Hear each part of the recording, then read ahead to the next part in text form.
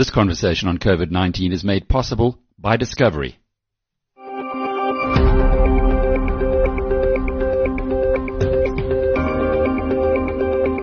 Hello, I'm Alec Hogg, and welcome to episode 15 of Inside COVID-19.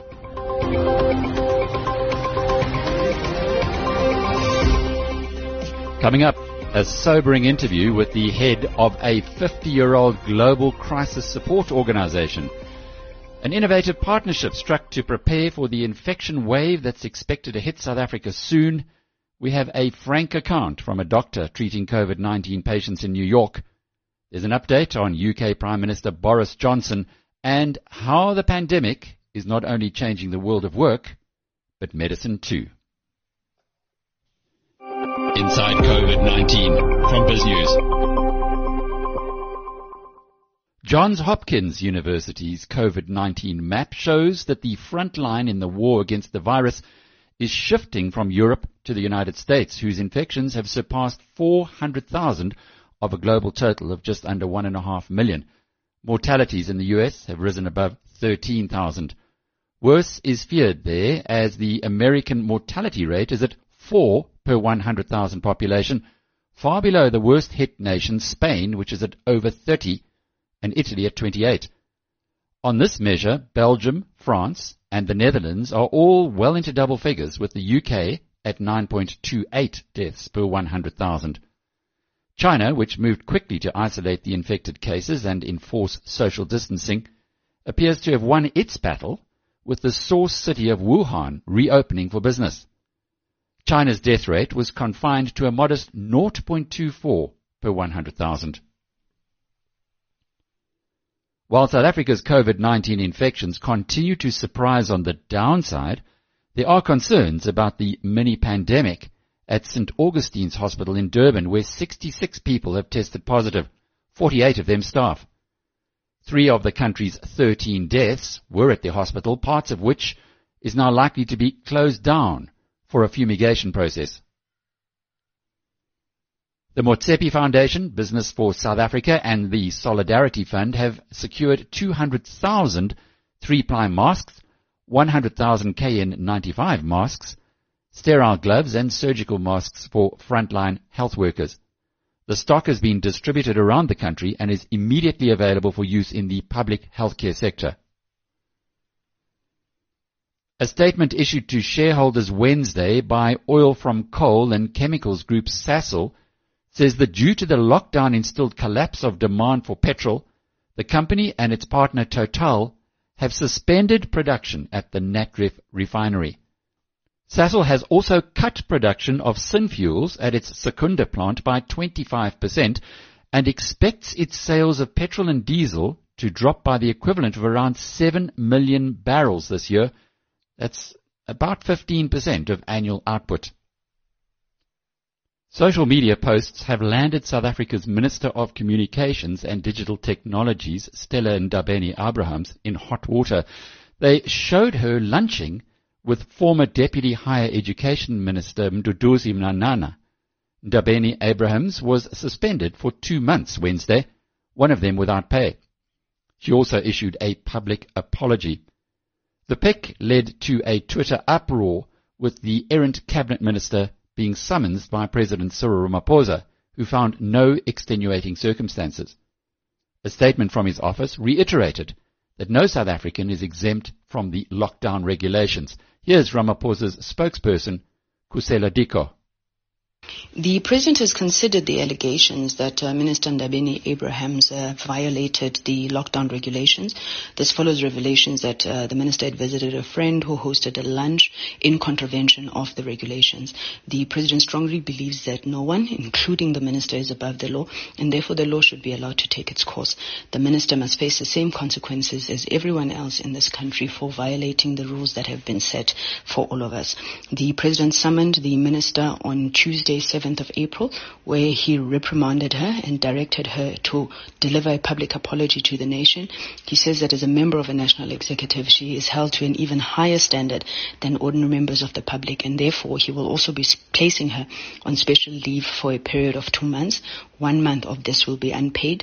The Minister in the Presidency, Jackson Mthembu, has been appointed to act in the place of Minister Ndabeni Abrahams during this period.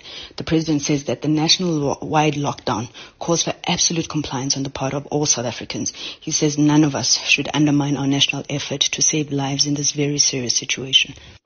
Inside COVID-19 from BizNews.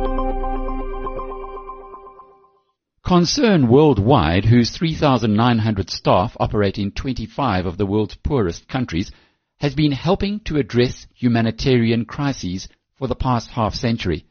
But its experienced team has never seen anything like COVID-19. As you'll hear from this fascinating discussion with Chief Executive Dominic McSorley, this on-the-ground organization is now deeply concerned about what could happen when the virus really hits healthcare-deficient nations on the African continent. Dominic, you're actually based in Ireland, but your organization is a global one. Concern Worldwide sounds like the kind of enterprise that most people who want to change the world would be involved in. How did you get there and to become the managing director? Well, I guess I grew up in Ireland and I joined this organization 38 years ago. It was founded in response to the famine in Biafra, which was the first televised famine.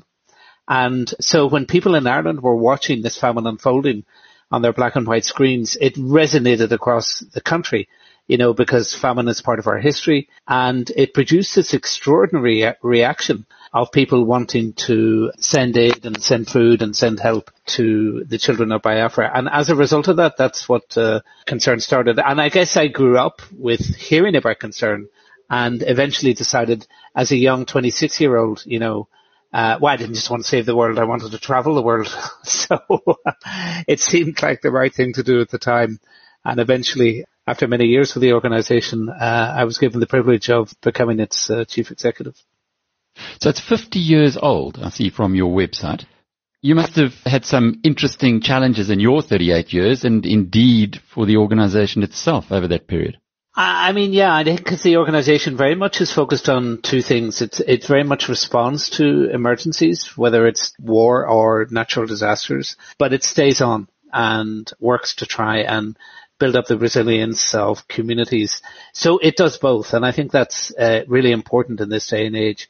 And much of my time was going from crisis to crisis. So whether it was Cambodia, back in with the Khmer Rouge, going in after that, Rwanda after the genocide, and yesterday I think we just marked the 26th anniversary, Kosovo, Iraq, Haiti after the earthquake. And that's really where I used to go in and set up teams and do that kind of response. And I think that's one of the reasons I stayed with the organization, because I felt it was very grounded. I felt it really wanted to kind of deliver.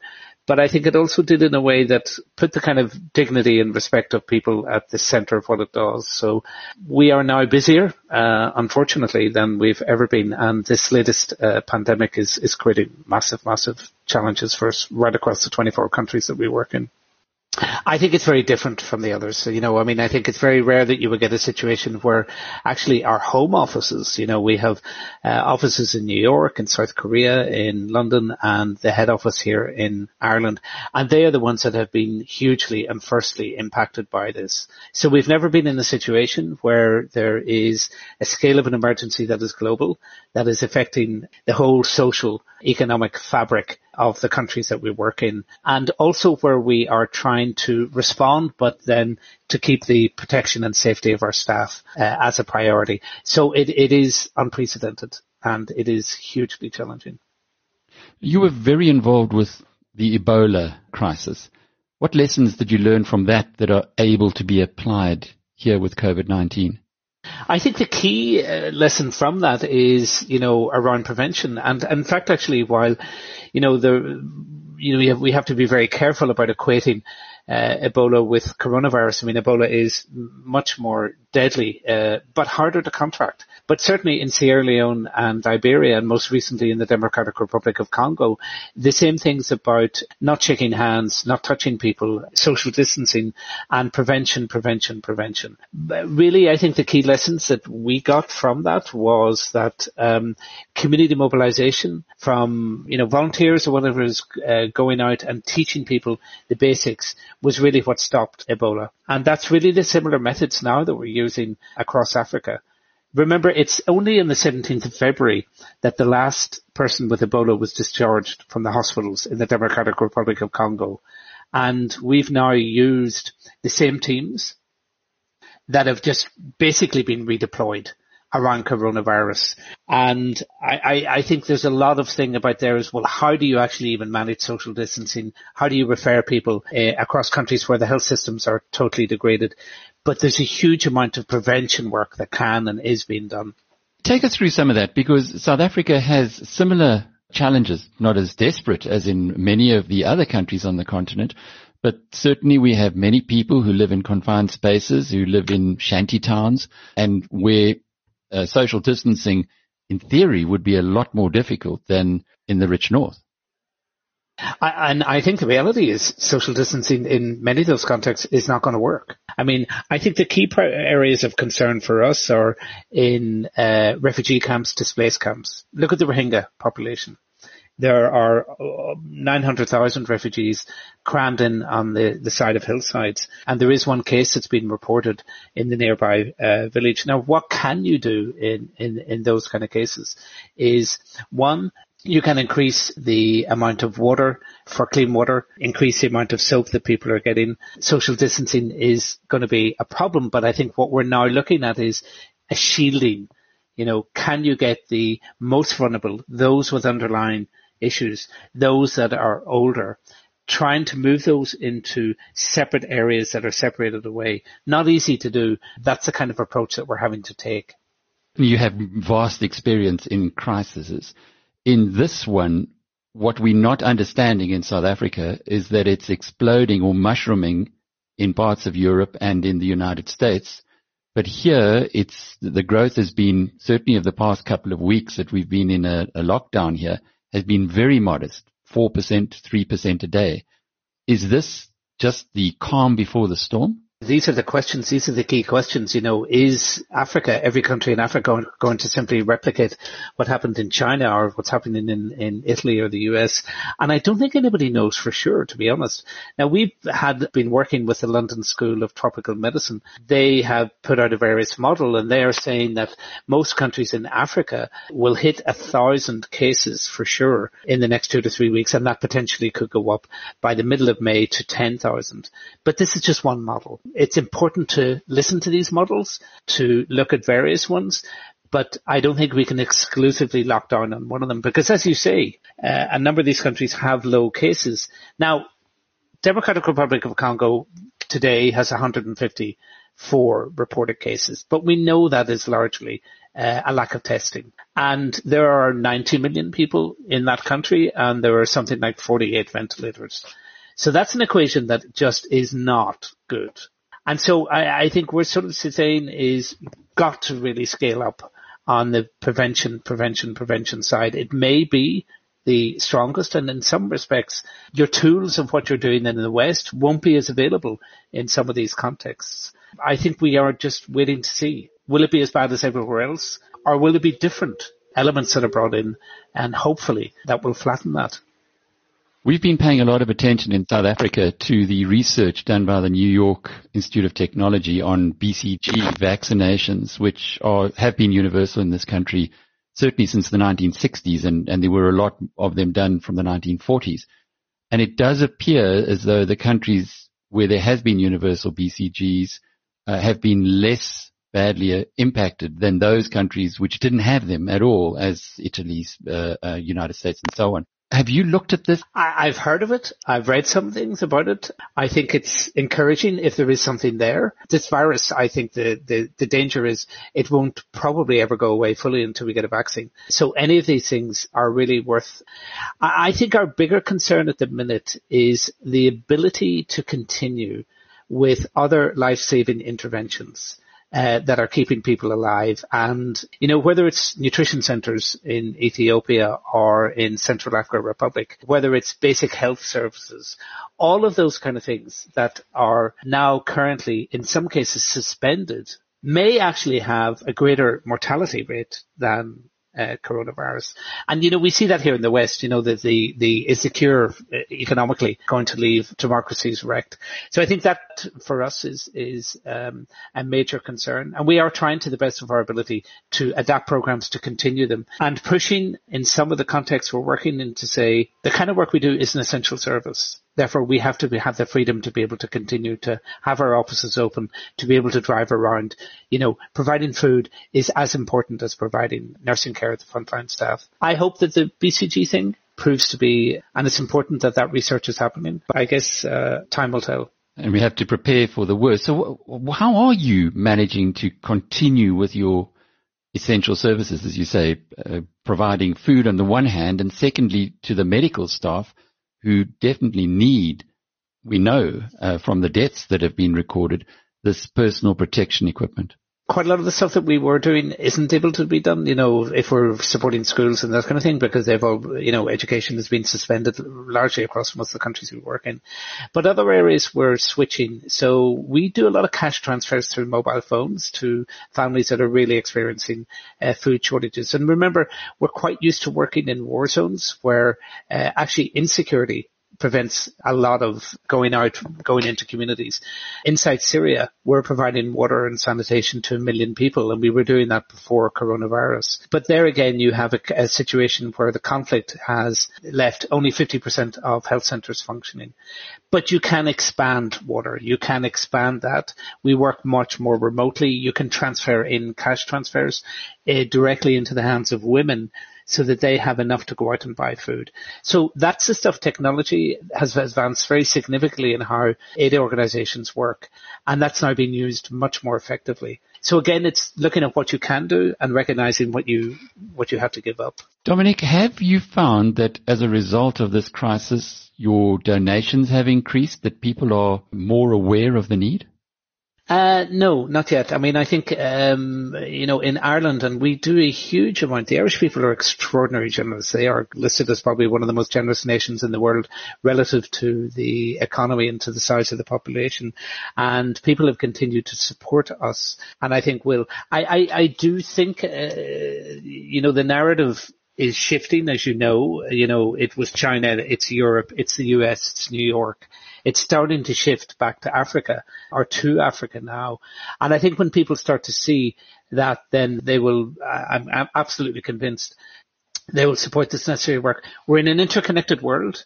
And the one thing that this is demonstrating is we can't let a problem fester on its own. Even if it's 5,000-10,000 miles away, it will come back to haunt us. Whether it's Ebola, whether it's the refugee migration into Europe in the last number of years, people are acutely aware, whether it's climate change, they're acutely aware of acting together to self-protect. Do you think any good will come out of this whole crisis? I would like to think so. I think, if anything, we have demonstrated in the last couple of weeks that we can move massive obstacles when it is required. Government stepping in, trillions of money. The kind of legislation that has gone through demonstrates. Where we're not seeing this is, the Secretary General, Guterres, has called for an end to conflict, putting down the guns. Now, some countries, Colombia, Cameroon, even in Afghanistan, are starting to respond to that. But at the Security Council level, which has been the biggest block to say what's happening in Syria, we're not seeing that level of change. And I think this is the opportunity to really drive home very positive changes. In the end, coronavirus itself doesn't discriminate, but inequality, vulnerability does discriminate. And the poorest and those that have the least access to health care will be the ones that suffer the most. And those are in sub-Saharan Africa. So if anything we learn from this is, if we don't start striving towards a more equal world, we will then continuously be having the repetition of these problems.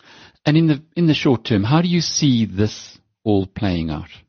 If you take a 6-month view. No, it's interesting you say that because we're just doing kind of these 2, 4, 6 month scenarios. We can't think beyond 6 months. So that is, I'm very concerned about the collapse of economies, and particularly in countries like Central African Republic or in Ethiopia or in the Democratic Republic of Congo. You know, these are fragile economies at best.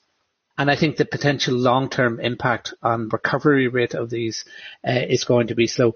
But maybe the bright side of this is this has been the worst, biggest global wake-up call to the world. Much bigger than climate change. Climate change, we know, has gone on the agenda. But there is nothing so startling as when you're dealing with this at home, whether it's your grandmother, whether it's your relative, whether it's it is absolutely bringing home vulnerability and fragility at a level that is unprecedented. And we can only hope that this will bring about a level of change that will reduce that for those that need it most. Inside COVID-19 from BizNews. While South Africa's infection and mortality numbers continue to surprise on the downside, preparations for an expected wave are continuing. This week, Discovery put together a partnership with Capital Hotels to test whether it's possible to turn its empty rooms into confinement areas. Here's Capital's founder and chief executive, Mark Wachsberger. So 2 weeks ago, we had isolation hotels where people who were returning from coming back from overseas would isolate themselves for 14 days in our hotel rooms. But we realized that wasn't a step enough, and Discovery actually made first contact with us, seeing how well we had done in the isolation space, to say that they unfortunately are preparing for a huge wave of COVID positives coming. I think that as a country we're hopeful that doesn't happen, but they are planning, and we are all realistic that unfortunately it is coming. And all those people who become COVID positive are just going to go home to their families and infect their families. And I think that obviously continues the spread, but it's not good for medical aids and insurance companies either, I'm sure. So as a way to contribute to stopping the spread, we've joined this effort. And of course, that puts our people in our hotel to work as well. So we're delighted to be in partnership with Discovery on this. Mark, it sounds a little bit like you are creating hospitals out of your hotels.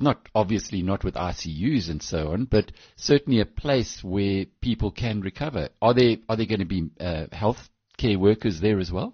Yes, there's a nurse on site. So we're taking COVID positive but healthy clients only. So it does look like a bit of a hospital, truth be told, Alec. I mean, the protective nature of what we've done in terms of protecting our staff from contracting the virus from our guests is so significant that, they're donned in their gowns, their goggles, their masks, gloves, the booties even. I mean, it really does look like a hospital. But that is to protect the staff. From a guest perspective, it's like staying in a hotel where you have the ability to recuperate simply without infecting anyone else. So you still get, those hotel services. Obviously, the gym's closed, the restaurant's closed, everything's done by room service. But you're staying in a room which you can still continue your work out of. Because remember, this is really for healthy COVID positive people. These are people who they're feeling some of the more minor symptoms, but really just stopping the spread. So in other words, they are sick, they are positive, but not then let back into society to let the virus spread. So is there connectivity? Presumably there's meals? Yes, absolutely. We provide, included in the rate, 3 meals a day. And then anyone wanting to essentially upgrade their meals and have, our full room service menu is welcome to do that as well. But, they have full connectivity, our Netflix, our wireless internet. They have balconies where they can get some fresh air. So I think it's really just a case of here's a good place to isolate in a hotel environment. And, the nurses are on standby, and the minute, they'll check in with everyone every day. The minute there's any sign that their fever is escalating or that they're in any sort of distress, they will then be taken to hospital and then go into the COVID wards in the hospital. It sounds like a heck of a logistical exercise, getting the personal protective equipment, ability to provide food, and just getting the nurses on site as well. How did you go about that? Well, that's all thanks to Discovery. I mean, Discovery have been absolutely amazing here. I think that firstly, this is their initiative that they've started, and then they've supported us to roll it out. So it's been our ability to roll out, but with their support in terms of the PPT and in terms of the training. I mean, the training has been absolutely extensive from Discovery to all of our staff. And then, of course, the nursing support. But by the way, this is not exclusive for Discovery members. This is something that's open to everybody who is COVID positive to come to. It's just that Discovery members are getting a discount. Mark, just tell us about those fees. So, the room-only rates are actually under 1,000 Rand a night is what we're charging to everyone. And Discovery members get 400 Rand off that. So if you think about that, it's, we're just trying to keep the system going really for our staff's benefit more than anything. This is not a rate that we profit from. But what we had packaged it at is 1,350 per night for ordinary and non-Discovery members, including 3 meals. The value of those meals is in the region of 350, 400 Rand. So room only is under 1,000 Rand a night.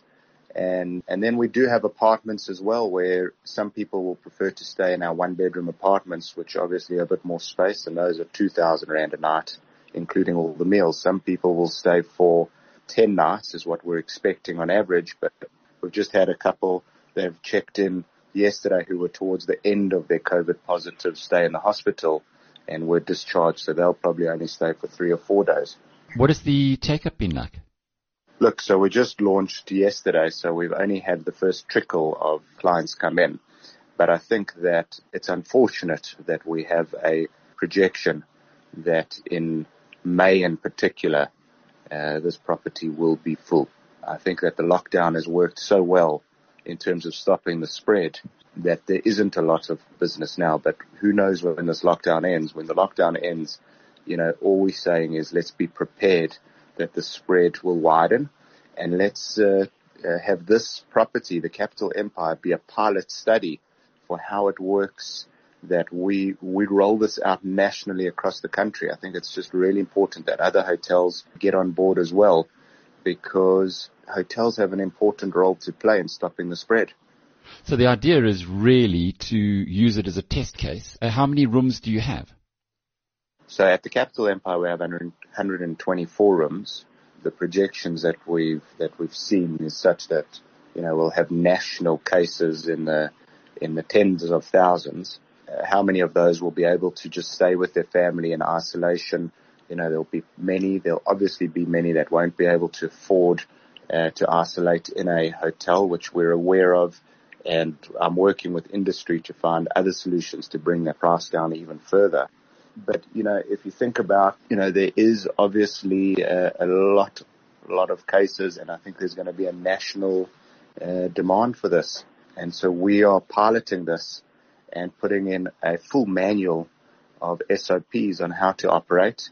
And we just want to hand that out to all hotels nationally and say, please do the same. Inside COVID-19 from BizNews.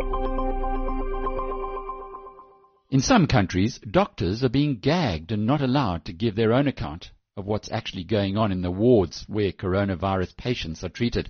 But elsewhere, the medical practitioners are taking to social media. Among them is Craig Spencer, a New York doctor who survived the Ebola virus in 2014 and told the world via Twitter that he really fears COVID-19. Spencer shared an audio clip of what is happening on the U.S. theater's front line and added, quote, "We will barbecue in the park. We will have birthday parties on the river. Just not right now. Please, stay home."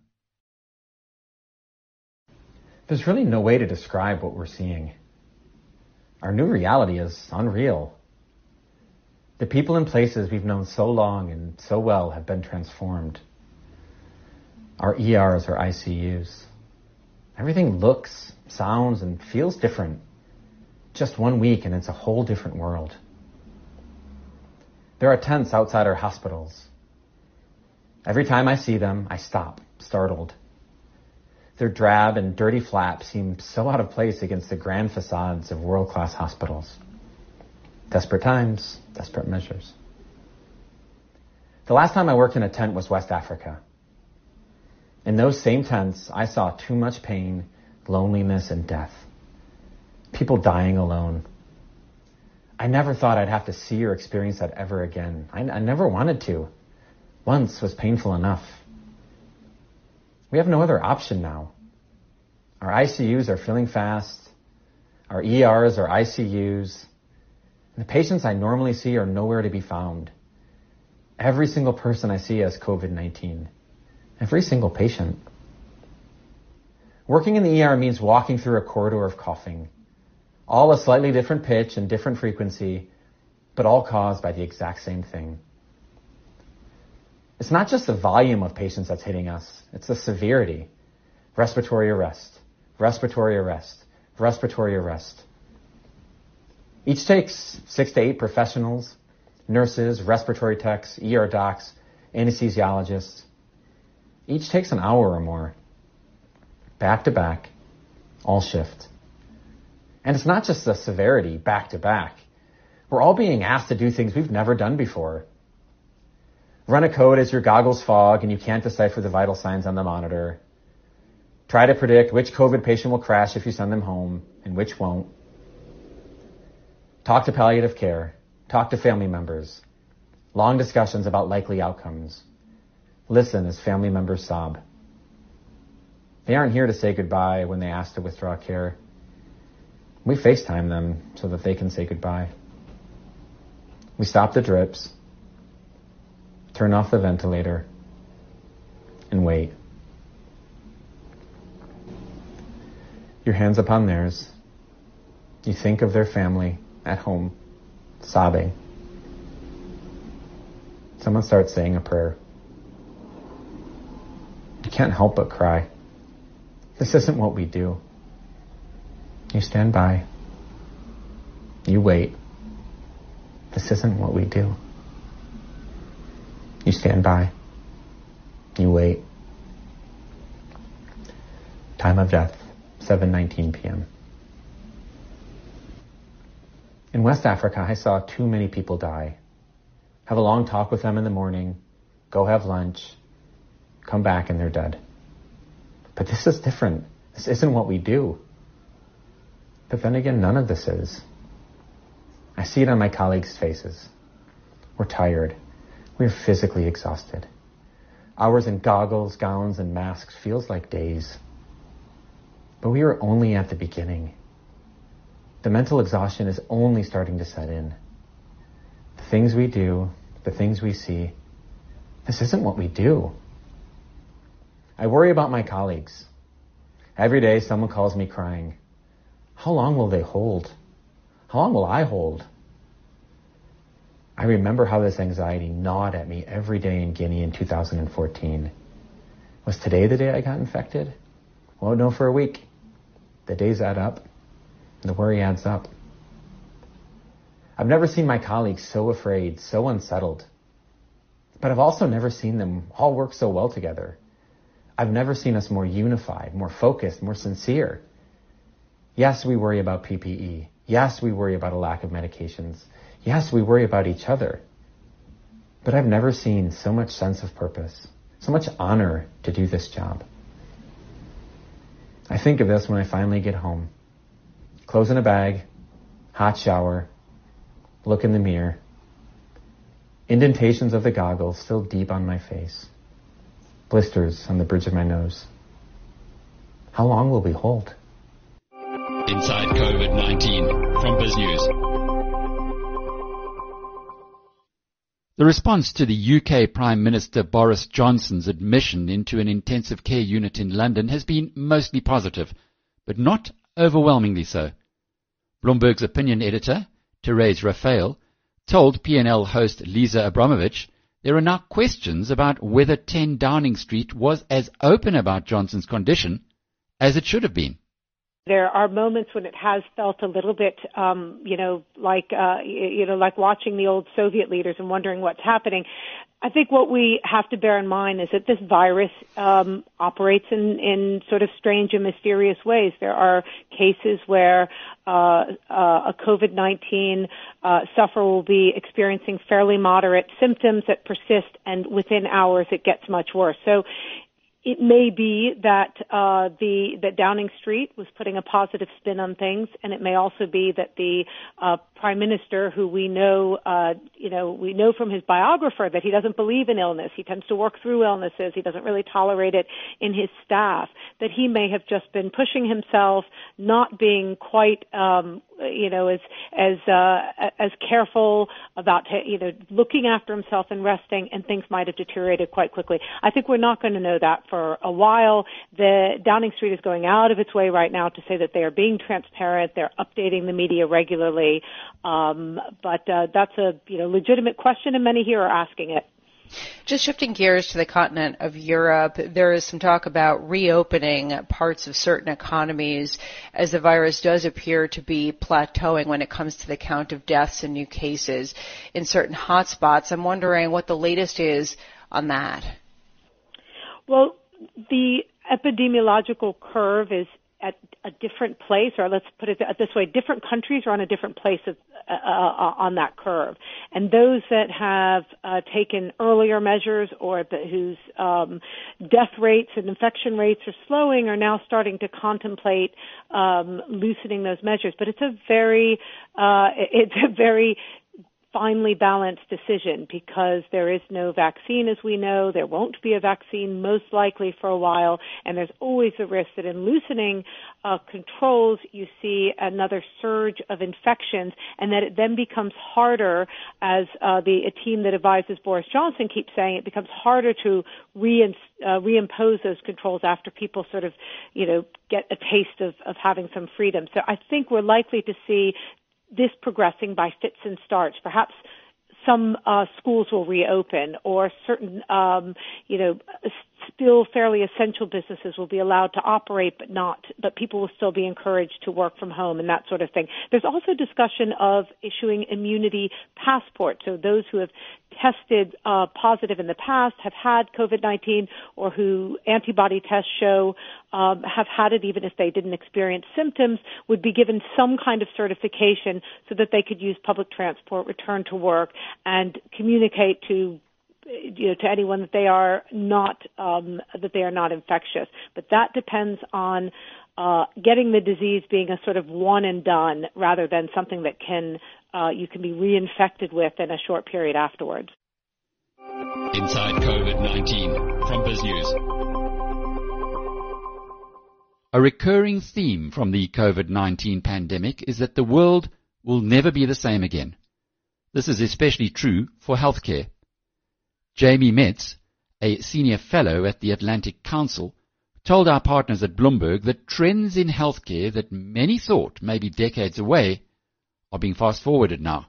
Soon, patients will have to deal with several layers of artificial intelligence before they get to a physical doctor.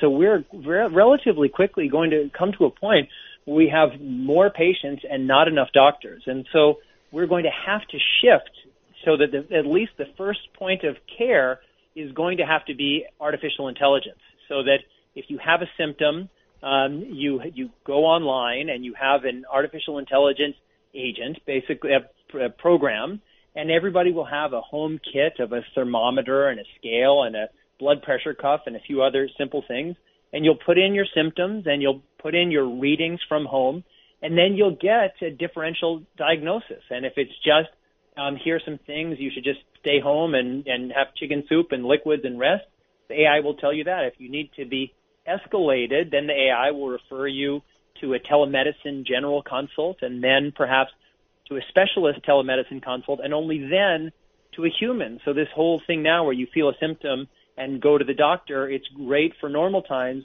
but it's probably not going to be possible in crisis times like this.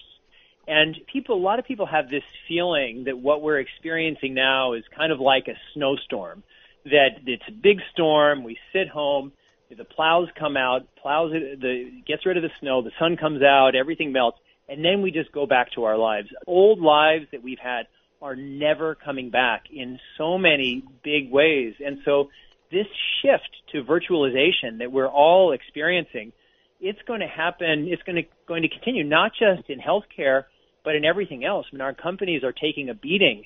They're not going to bring all these employees back in expensive real estate. Across the economy, that we're going to see big changes that are going to change the way we live and the way we work and certainly the way we experience healthcare. And on top of that, we're not going to go back toward anything that even feels normal until there's a vaccine. And I know we're hearing this 12 months as a possibility, but that's the ultimate dream scenario. That's everything going right at an order of magnitude better performance than we've ever had in the history of healthcare.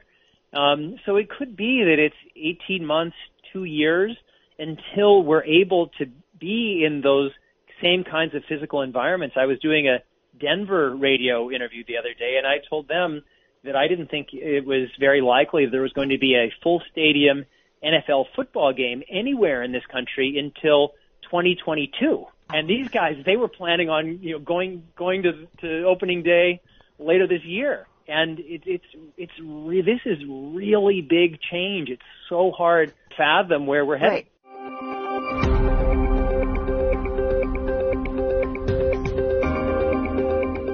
This has been episode 15 of Inside COVID-19.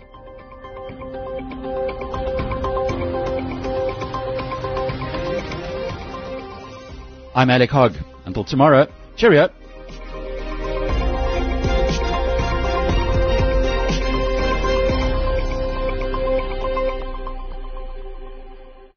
This conversation on COVID-19 was made possible by Discovery.